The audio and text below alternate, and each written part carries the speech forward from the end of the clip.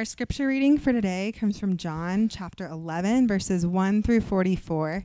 And so it's a long one, maybe a familiar story, but let's be engaged as we hear God speak to us in his word. Now a certain man was ill, Lazarus of Bethany, the village of Mary and her sister Martha. It was Mary who anointed the Lord with ointment and wiped his feet with her hair, whose brother Lazarus was ill. So the sisters sent to him, saying, "Lord, he whom you love is ill." But when Jesus heard it, he said, "This illness does not lead to death. It is for the glory of God, so that the Son of God may be glorified through it." Now Jesus loved Martha and her sister and Lazarus. So when he heard that Lazarus was ill, he stayed 2 days longer in the place where he was. Then after this, he said to the disciples, "Let us go to Judea again." The disciples said to him, "Rabbi, the Jews were just now seeking to stone you, and are you going there again?" Jesus answered, "Are there not 12 hours in the day? If anyone walks in the day, he does not stumble, because he sees the light of this world. But if anyone walks in the night, he stumbles, because the light is not in him." After saying these things, he said to them, "Our friend Lazarus has fallen asleep, but I go to awaken him." The disciples said to him, "Lord, if he has fallen asleep, he will recover." Now Jesus had spoken of his death, but they thought that he meant taking rest and sleep. Then Jesus told them plainly, "Lazarus has died, and for your sake I am glad that I was not there, so that you may believe. But let us go to him." So Thomas, called the twin, said to his fellow disciples, "Let us also go, that we may die with him." Now when Jesus came, he found that Lazarus had already been in the tomb 4 days. Bethany was near Jerusalem, about 2 miles off, and many of the Jews had come to Martha and Mary to console them concerning their brother. So when Martha heard that Jesus was coming, she went and met him, but Mary remained seated in the house. Martha said to Jesus, "Lord, if you had been here, my brother would not have died. But even now I know that whatever you ask from God, God will give you." Jesus said to her, "Your brother will rise again." Martha said to him, "I know that he will rise again in the resurrection on the last day." Jesus said to her, "I am the resurrection and the life. Whoever believes in me, though he die, yet shall he live. And everyone who lives and believes in me shall never die. Do you believe this?" She said to him, "Yes, Lord. I believe that you are the Christ, the Son of God, who is coming into the world." When she had said this, she went and called her sister Mary, saying in private, "The teacher is here and is calling for you." And when she heard it, she rose quickly and went to him. Now Jesus had not yet come into the village, but was still in the place where Martha had met him. When the Jews who were with her in the house, consoling her, saw Mary rise quickly and go out, they followed her, supposing that she was going to the tomb to weep there. Now when Mary came to where Jesus was and saw him, she fell at his feet, saying to him, "Lord, if you had been here, my brother would not have died." When Jesus saw her weeping, and the Jews who had come with her also weeping, he was deeply moved in his spirit and greatly troubled. And he said, "Where have you laid him?" They said to him, "Lord, come and see." Jesus wept. So the Jews said, "See how he loved him." But some of them said, "Could not he who opened the eyes of the blind man also have kept this man from dying?" Then Jesus, deeply moved again, came to the tomb. It was a cave, and a stone lay against it. Jesus said, "Take away the stone." Martha, the sister of the dead man, said to him, "Lord, by this time there will be an odor, for he has been dead 4 days." Jesus said to her, "Did I not tell you that if you believed, you would see the glory of God?" So they took away the stone. And Jesus lifted up his eyes and said, "Father, I thank you that you have heard me. I knew that you always hear me, but I said this on account of the people standing around, that they may believe that you sent me." When he had said these things, he cried out with a loud voice, "Lazarus, come out!" The man who had died came out, his hands and feet bound with linen strips, and his face wrapped with a cloth. Jesus said to them, "Unbind him and let him go." This is the word of the Lord. Please be seated.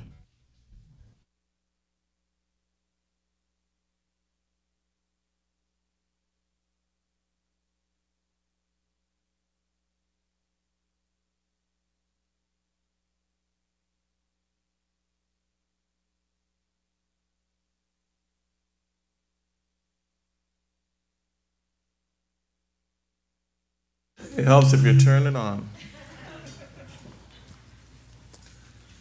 Thank you, Michael. Thank you, Sarah Grace, for reading. Once again, good evening. Thank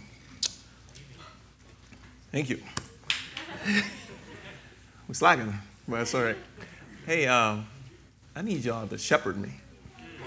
Some of y'all are looking at me right now like, he has not learned, and he's going to learn the hard way. These long sleeves he's got on, he's going to learn. I need y'all to shepherd me through this first summer in this city. The water bottle situation. Was talking to my mechanic, and I was like, oh, yeah, I'll take care of it. I'll take care of it sooner. She said, does your AC work? I said, I'll take care of it sooner or later. She said, no, I need to tell you. You need to take care of it. Let me just get my timer set. But I need y'all to shepherd me through this time. Everywhere else I've lived in the United States, when someone says, it gets really hot here. Oh, I grew up in Africa. And they're like, oh, yeah, you got it. In Tucson, when I say I grew up in Africa, people are like, you don't understand. You don't understand, brother. Like, this is more than Africa heat, right? But I'm here for it. I'm here for it. I'm happy to be here. I love you all. So shepherd me, tell me I need a water bottle. Everything needs to be done. I always remind you, and I hope this not be the last time or the first time you've heard me say this, but I'll say this again. James chapter 3, verse 1 implores me, warns me that what I'm going to do in the next half hour, I will be judged more strictly for, right? The preaching of the word of God, the teaching of the Bible is something that is significant for the preacher. It is not a task to be taken lightly. And what I'm going to do right here in the next half hour in eternity, I, Marcus Doe, will be judged for. So when I approach the scriptures, I take it very seriously. So I make sure that the Holy Spirit is speaking, the study that I spent, the time that I spent in it, is from the Lord and is helpful for correction, rebuke, teaching, and all those things. Can I get an amen? Amen. Let us pray. Thank you, Father God, for just your wisdom, just your love, your presence, O Lord. I am grateful that you use my voice to share the gospel of Jesus Christ that has been shared millions of billions of times over, whether in personal conversations or in group dynamics. Lord, I pray that you speak to a heart or hearts here today. Not anything that Marcus Doe wants to say, but what do you want to say to Redemption Tucson on this weekend through this story, through this passage of Scripture? May you create soft hearts that seeds may land and grow. May the words of my mouth and the meditations of my heart be acceptable in your sight. In Jesus' name, amen. John Stott was a great preacher in London, or in England, years and years ago. I think he passed away in the late 90s, if I'm correctly stating. He wrote a book. The book was called Between Two Worlds. A great book, published in 1982, but he talks about the preacher's job. He talks about how preachers or anyone communicating the gospel or teaching the Bible should be able to straddle two worlds. The book is called Between Two Worlds. He talks about the three gaps that preachers or anyone who is communicating the gospel has to clear. One is the cultural gap from our 21st century world to the first century or wherever the story of the Bible was written, right? That 20th century gap he talks about. He talks about the linguistic gap. Because if you speak a second language, you know that some things are linguistically bound.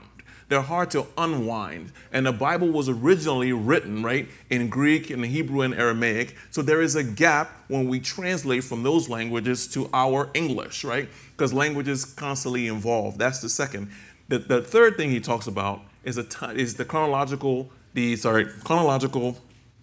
linguistic, and cultural gap. The cultural gap is what preachers try to bridge the most, right? When David talks about ripping his clothes off and putting sackcloth on his head, that's a culture thing that we don't do today, right? So my job is to hold the 21st century in one hand and the first century in another and bring you to it. You guys understand? So this passage, there are a few things in there that kind of get through to all of these gaps that gets us through so we can understand what was happening, why is it important, and what does it mean for me today in Tucson? Amen? Pick me up in verse 6. Thank you, Mary Grace, for reading. Verse 6 of John chapter 11 is where I am. I know I skipped ahead a little bit, but stay with me. It said, "So when he heard that Lazarus was ill, he stayed 2 days longer in the place where he was." So the story is, Jesus' friend, who he loves, has an illness. And the illness is going to cost him his life, right? He loves both his sisters and the brother. So Jesus gets there, and the way that the story is communicated is like, he stayed 2 days longer. After he heard the news that Lazarus has died, he stayed 2 days longer. It doesn't make sense. It seems like it doesn't add up. Like, Jesus, are you showing that you care about him by staying away for 2 days? When you hear someone's dying, what do? If you need to get on the plane, you get on the plane. If you need to get there quicker, you get there, right? But Jesus is waiting 2 days. By the way, the distance between the places where Lazarus dies and where Jesus is only 2 miles. I think it's 2 miles from here to I-10. I could be wrong. Dave, you're going to help me out. But it takes him 4 days to get there. From a human point of view, you know this is unnatural, right? It almost seems like Jesus is cruel. Man, your friend, you have all this power. You are God in human flesh. You can change this situation, yet you do not move. Some of you guys have been there, where it seems like you've prayed, and God is just absolutely laying an egg on you. He's not coming when he could. He's not urgently moving on your time schedule when you really want him to, right? But Jesus says something to his disciples. He says, this illness that Lazarus has does not lead to death. This illness does not lead to death. You and I just read the story. Lazarus died. So what is Jesus saying? We got you, Jesus, right? You said the illness doesn't lead to death, and your boy died. Imagine the disciples. He just told them that illness doesn't lead to death, but then the guy dies. So what's happening? Jesus shows his love here, man, in a magnificent way. He says, we're going to go back to Lazarus' home. We're going to go back there. And the disciples warned him, said, listen, we talked about this last week, that he was going to be stoned. This is the same neighborhood. He's like, we're going back to the neighborhood where I would have been stoned and possibly killed so I can show God's glory. He says this illness does not lead to death, but this illness is for showing God's glory. He does this for all of us. He goes to dangerous places so that he can bring us out. If you're here, say amen. Jesus, every single person in here, Jesus has gone to a dangerous place to pull you out. Verse 9 and 10, Jesus answers the question of, when you go there, you're going to this place where you get stoned. And he says, aren't there 12 hours in a day? Right? Non sequitur. Mr. Gaussman somewhere is going to be happy. My 11th grade English teacher. Right? They're saying you're going to be stoned, but he's saying, aren't there 12 hours in a day? It doesn't make sense. What he's saying is that my time has not yet come. It is still light in my life. Night has not come yet. You understand? There was an old song that we used to sing that you can do the work of God and do it during the day because everybody's night is coming. Night meaning the day that you are the guest of honor at a funeral, right? When your night has come. Jesus is saying, my night has not come. There's still 12 hours of my day. I'm not worried. I'm not fearing any man, as Dr. King would say. Jesus' love for us is fearless. It's fearless. There's a lot of songs out that talk about it, right? Right? It is fearless.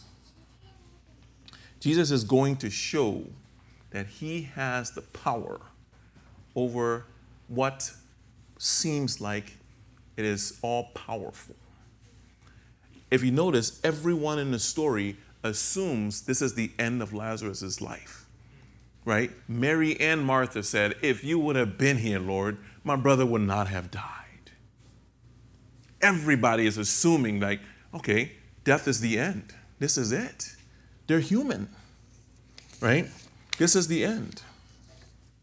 Jesus will go, and will continue to go to dangerous places to pull us out. What does this mean for us in the community? Jenny Bell, God is using you. You might not know this, but that word you spoke about community, I just had to smile. I didn't talk to you all week. All right. Right? In two places in the story, both sisters say in verse 21 and 32, if you would have been here, my brother would not have died. I can't tell you how many times as a pastor that people will use not these words, but words to say, God has neglected me in some way, shape, or form. If he would have been here, this and this wouldn't have happened. If he would have been here, right? I know people who lost family members in the past year, right? You couldn't say goodbye to them. They're in a hospital room. If you would have been here, Lord, my uncle, my grandfather, brother or sister, if you would have been here, you wouldn't have died. But let's be clear. Lazarus died. In Jewish superstition and culture, when someone dies, superstitiously they believe that it took 3 days. The spirit of the person still hovered for 3 days. You smell what Jesus is cooking when he waited for 4 days. He's trying to remove all doubt. No superstitions here, right? Right? Folks were buried on the same day they died.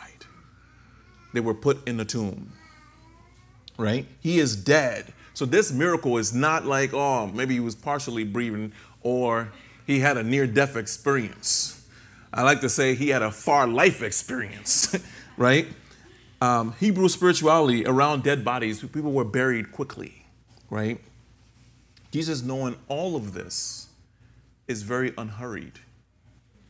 I control everything. I can chill. I can do this now. We can do this later, right? But we're going to do this. Sometimes it seems like our timeline when Jesus shows up is too late. You know, you waited for the answer to prayer and it didn't happen and something else happened that you really didn't want and it's too late. How many of you here know that Jesus is Lord on both sides of eternity? Both sides of death. He is Lord over, and he's going to show us.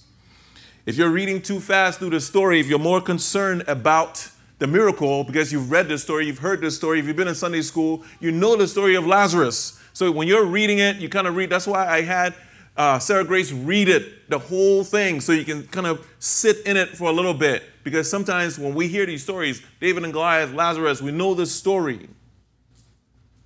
But do we know the story? Verse 31, I want to draw your attention to a verse that most people will miss. It says, when the Jews who were in her house, referring to Mary, consoling her, saw Mary rise quickly and go out, they followed her, supposing she was going to the tomb to weep there. So her sister met Jesus at the edge of the village and said, if you would have been here, my brother would not have died. Jesus, okay. And he goes to, as he walks through, Mary comes out of the house and she says the same thing to Jesus. But here's what I want you to hone in on. When the Jews who were with her in her house consoling her. Jenny Bell, here you go. When the Jews who were with her in her house consoling her. Can I put my feet up on your couch? Can I put my feet, I'm on your block, I'm gonna try to get in your house right now. Is that okay? You understand the metaphor? I'm gonna say some things right now that you may not appreciate with your Western mind, but I'm gonna say it, okay? I'm just gonna say it. I want to challenge you for a minute to think about culture for a minute, like cultural gap, right? We talk constantly about, man, as Christians, we want to live countercultural lives. We want our life as Christians to look different, right, than the world around us. Nobody's saying amen. They're like, where are you going with this, Marcus? Where you going, right? This is one way. This is one way that we can live counterculturally. I want you to stay with me. People are gathered at her house to console her. Normally in our culture, when someone loses a parent, a brother dies, someone has grief, what do? We may send a card. We may do a meal train, which is great, right? Do we go and sit with them? It's like, oh, that person needs their space. As someone who's lost more people than I can count, I want people with me. Are you hearing me? Right? We want to give people their space. We're like, oh man, I don't know if I should be doing this. The time when people are in grief is a time you offer up your ministry of presence. Can I keep going? Sometimes we're a little bit afraid to get it wrong. Like, man, does that person really want me in their house? It's a cultural thing, right? I'm here with you. I've been in America for 28 years, right? I'm culturally American. When someone dies, I'm like, I don't really want to go to their house. When I get a wedding invitation, I put it up on the fridge. When someone dies, what do? I don't want anything to do with that. Ooh. You guys here? It's a little quiet up in here. Is the mic working, Mike? Is it good? Right? When I talk about community, Christian community, that Jenny Bell was saying, when you're in an RC, let me break it down this way in Tucson, something happens to somebody, all of us are far away from our parents, some of us are really far, we're far away from community, we need to gather around that person, sit with them and console them in this time, right? I'm going to start crying in a minute. I'm going to start crying. This piece of scripture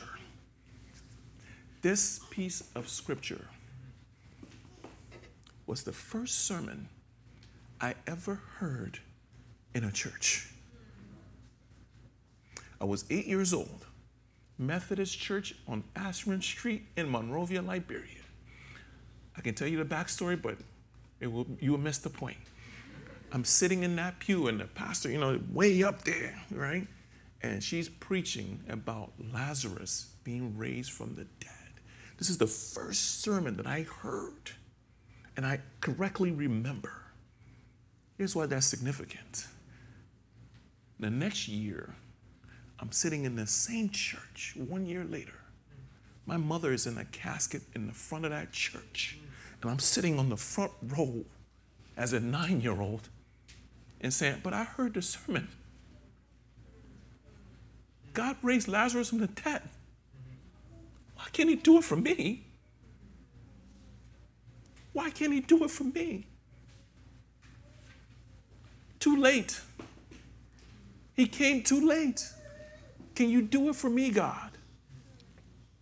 There I was sitting there. Here's the irony. I mean, if you don't believe in God, I want you to listen to me right now. Here's the irony. That date that my mother was in the casket and I was sitting on the front row was 32 years to the day. I didn't catch that until Thursday. This very day, April 24th, was when my mother died. Can I keep going? Within hours of this night, 32 years ago, my house was filled. no telephones, no cell phones, no text messages. People came to my house. And part of it is our culture. We lay down a mat. People come with their mats to your house when you lose a family member, and they just roll it out and they're sleeping.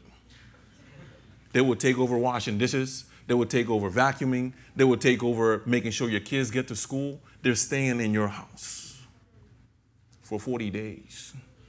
I'm not saying check with the person for right? I'm not saying go up in there and start going up in their fridge, vacuuming stuff, just right. But you understand what I'm saying? That's culture. They didn't want us as kids and my dad to be alone in grief. If you're on the receiving end of this in the West, it can be kind of funny, right? People are in your house. You don't know what's happening. Why are all these people here? A ministry of presence. My last point, and I'll move on. What do you think that's going to do in your neighborhood? Oh, your neighbors see people coming in and out of your house. Who are these people coming to somebody's house? How are they showing love? I see meals coming. I see their kids taken care of. You want to live out counterculturally as a Christian? You see it? You won't have to preach a sermon, folks. Your neighbor's going to be like, what's going on? They're not alone.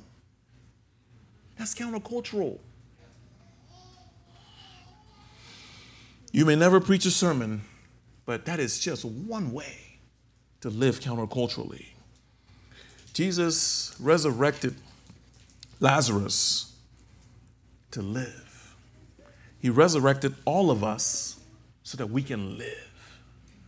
There's this idea that floats around in our unconscious that says, when I get saved, I just sit and wait to go to heaven. I just sit and wait to go to heaven. I'm good. But what about here? What about the already, but the not yet? Right? How can we show Christian love while we are here? This is the miracle that Jesus does that ends all miracles. I must be preaching good because my daughter is going nuts. I love it. This is the miracle that ends all miracles. Jesus calls, verse 44, it says, the man who had died came out after Jesus calls him, his hands and feet bound in linen strips and his face wrapped with a cloth. And Jesus says, unbind him and let him go. This is the miracle that actually gets Jesus. This is the straw that breaks the camel's back with the Pharisees. This is the one. Here's why this is important. This is the one because all the Pharisees and all the leaders know that when the Messiah was to come, one of the miracles that he would do that proves that he is the Messiah is he would raise someone from the dead. Right? Matthew 11:3 says, John the Baptist is in prison at this point, and he sends word to Jesus. He says, are you the one who is to come, or should I expect someone else? John the Baptist wants to know, right? And Jesus replies to his messenger. He says, go back and report to John what you hear. The blind receive sight, the lame walk, those who have leprosy are cleansed, the deaf hear, and the dead are raised. And the good news is proclaimed to the poor. So he is telling him, I have done all of these things, and here's another one. I am raising somebody from the dead. So I'm telling you that I am the Messiah by doing and telling you at the same time. Right? He raises Lazarus and he says, go. You have been unbound. Lazarus is dead. He's dead 4 days. I was sitting there this week thinking, how many ways can I explain when someone dies? He's dead scientifically. He's dead culturally. He's dead superstitiously, right? He is dead. Dead, dead, dead. Let me say this. A lot of us here are walking beside people, working alongside people, taking classes with people who are dead. Uh-oh. Right?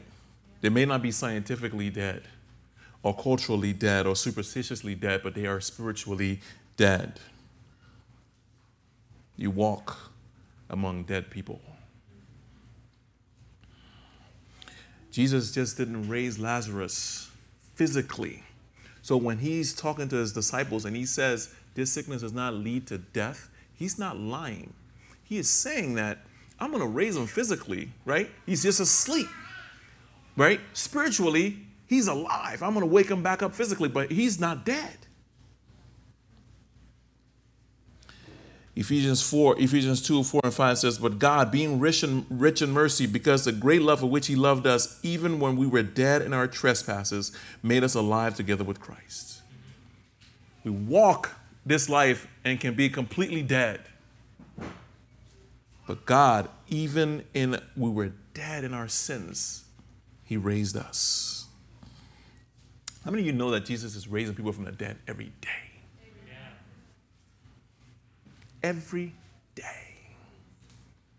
We say, oh, God doesn't do miracles. We're not seeing it every day. The day that you sit down and pray with somebody and accept the Lord, you know what that person just got? What? They just got resurrected. Don't discount that. Physical death is for a moment. Spiritual death and separation from God is forever. When someone comes from death to life, that's a miracle.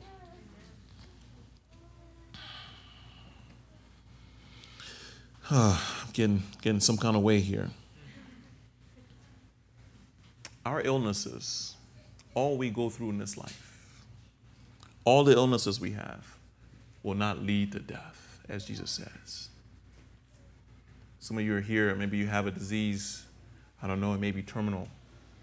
It's going to kill your physical body, but it will not kill your spiritual, your eternal body. It can't touch it. Dave, you with me? I was saying to Dave this morning, I was like, the title for the sermon, I was going to call it Can't Touch This. Death Can't Touch You. I'm surprised you guys, man, this is like 92, right? You guys, MC Hammer, you guys got it. Oh, man. Death can't touch you. Just can't touch you. Your physical body will one day, this is temporary, it'll go, but you'll live. That's what Jesus is saying when he says this illness does not lead to death. It's not lying.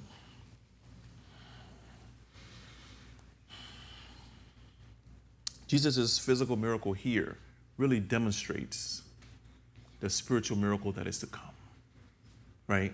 He's saying, I can do this on somebody else, but I'm going to do this for you to see in myself, right?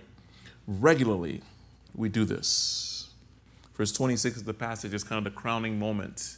As Jesus explains his ministry, he says, I am the resurrection and the life. Whoever believes in me, though he dies, yet shall he live. And everyone who believes in me shall never die. Do you believe this? I'm hearing an echo. I'm having a deja vu. Anybody with me? I feel like I've said this 3 weeks in a row, right? Anybody feel that way? Right?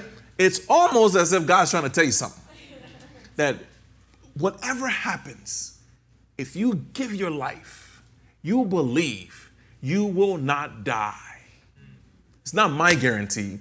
God, I can't guarantee you anything. This is Jesus' guarantee. Jesus wants us to hear this clearly. I can raise people from the dead physically just to show them that I am the Messiah. But what I'm really doing is spiritually raising people from the dead.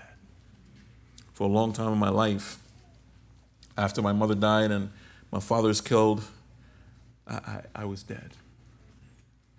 I was dead in my sin and my transgression.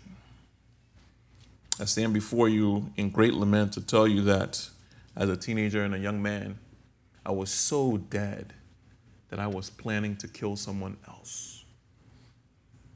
The man who killed my dad, I wanted to kill for years and years, dead in my transgressions. You know what woke me up? Jesus Christ. Jesus Christ. When you are with Jesus, just like when he calls Lazarus out of the tomb, he still had the trappings on him, and he says, come out. You can walk untied. You can be free and unbound by all the trappings that this life has to hold us down, right? You can tell death, you can't touch me. Live unbound, untied, unfettered by the ultimate guarantee that you will not die. Are you with me? When we baptize someone like we did a few weeks ago, we look at that ceremony, and we do it all the time, right? Someone gets put in the water and they're risen up. That is a symbol of what? Death to life. If you haven't picked it up, I need you to pick it up, right? When you are set free, when you are walking out of the tomb with all the, I don't know what they put on him, when he's coming out, he's been set free to live. See, Lazarus died later on. Right? So the physical miracle is not really the miracle. It is a miracle for us. It's like, oh yeah, Jesus raised somebody from the dead. But every single day, people are being raised from the dead. And sometimes we say, oh, I believe that. But I want you to press into the, do you really believe that? That when someone comes to Jesus Christ, right, they come to the point where they are alive. Some of the deepest, darkest places in our city. People come out of those places, and it's almost like they've been walking dead for the longest time. And they're brought out, and all of a sudden, they catch life.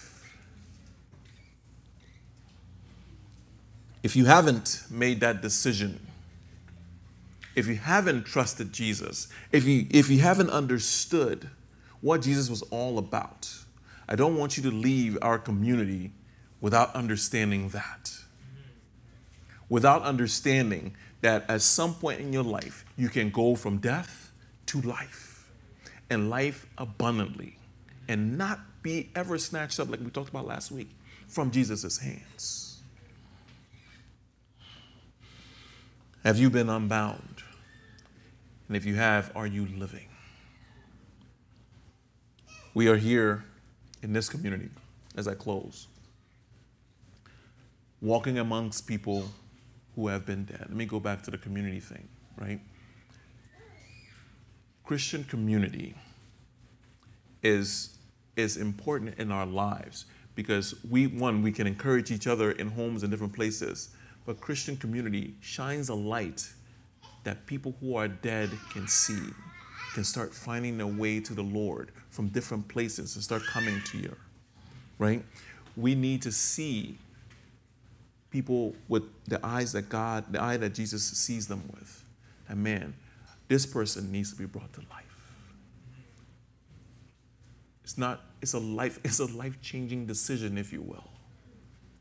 This person that I'm standing with needs to be brought to life. Jesus raised Lazarus not just physically, but he raised him so that he could show us that these miracles always happen. And people go from death to life when they encounter him. Let us pray. Thank you, Lord Jesus, for your grace is sufficient. You have done for us what we could not do for ourselves. May we have eyes to see our neighbors, our friends who are living in darkness and death. And we can talk to them, reach them, pray for them, and bring them to life. Father God, may you make it so in our lives. We thank you for what you are doing in this city, in our community. We love you, Lord. In Jesus' name, amen.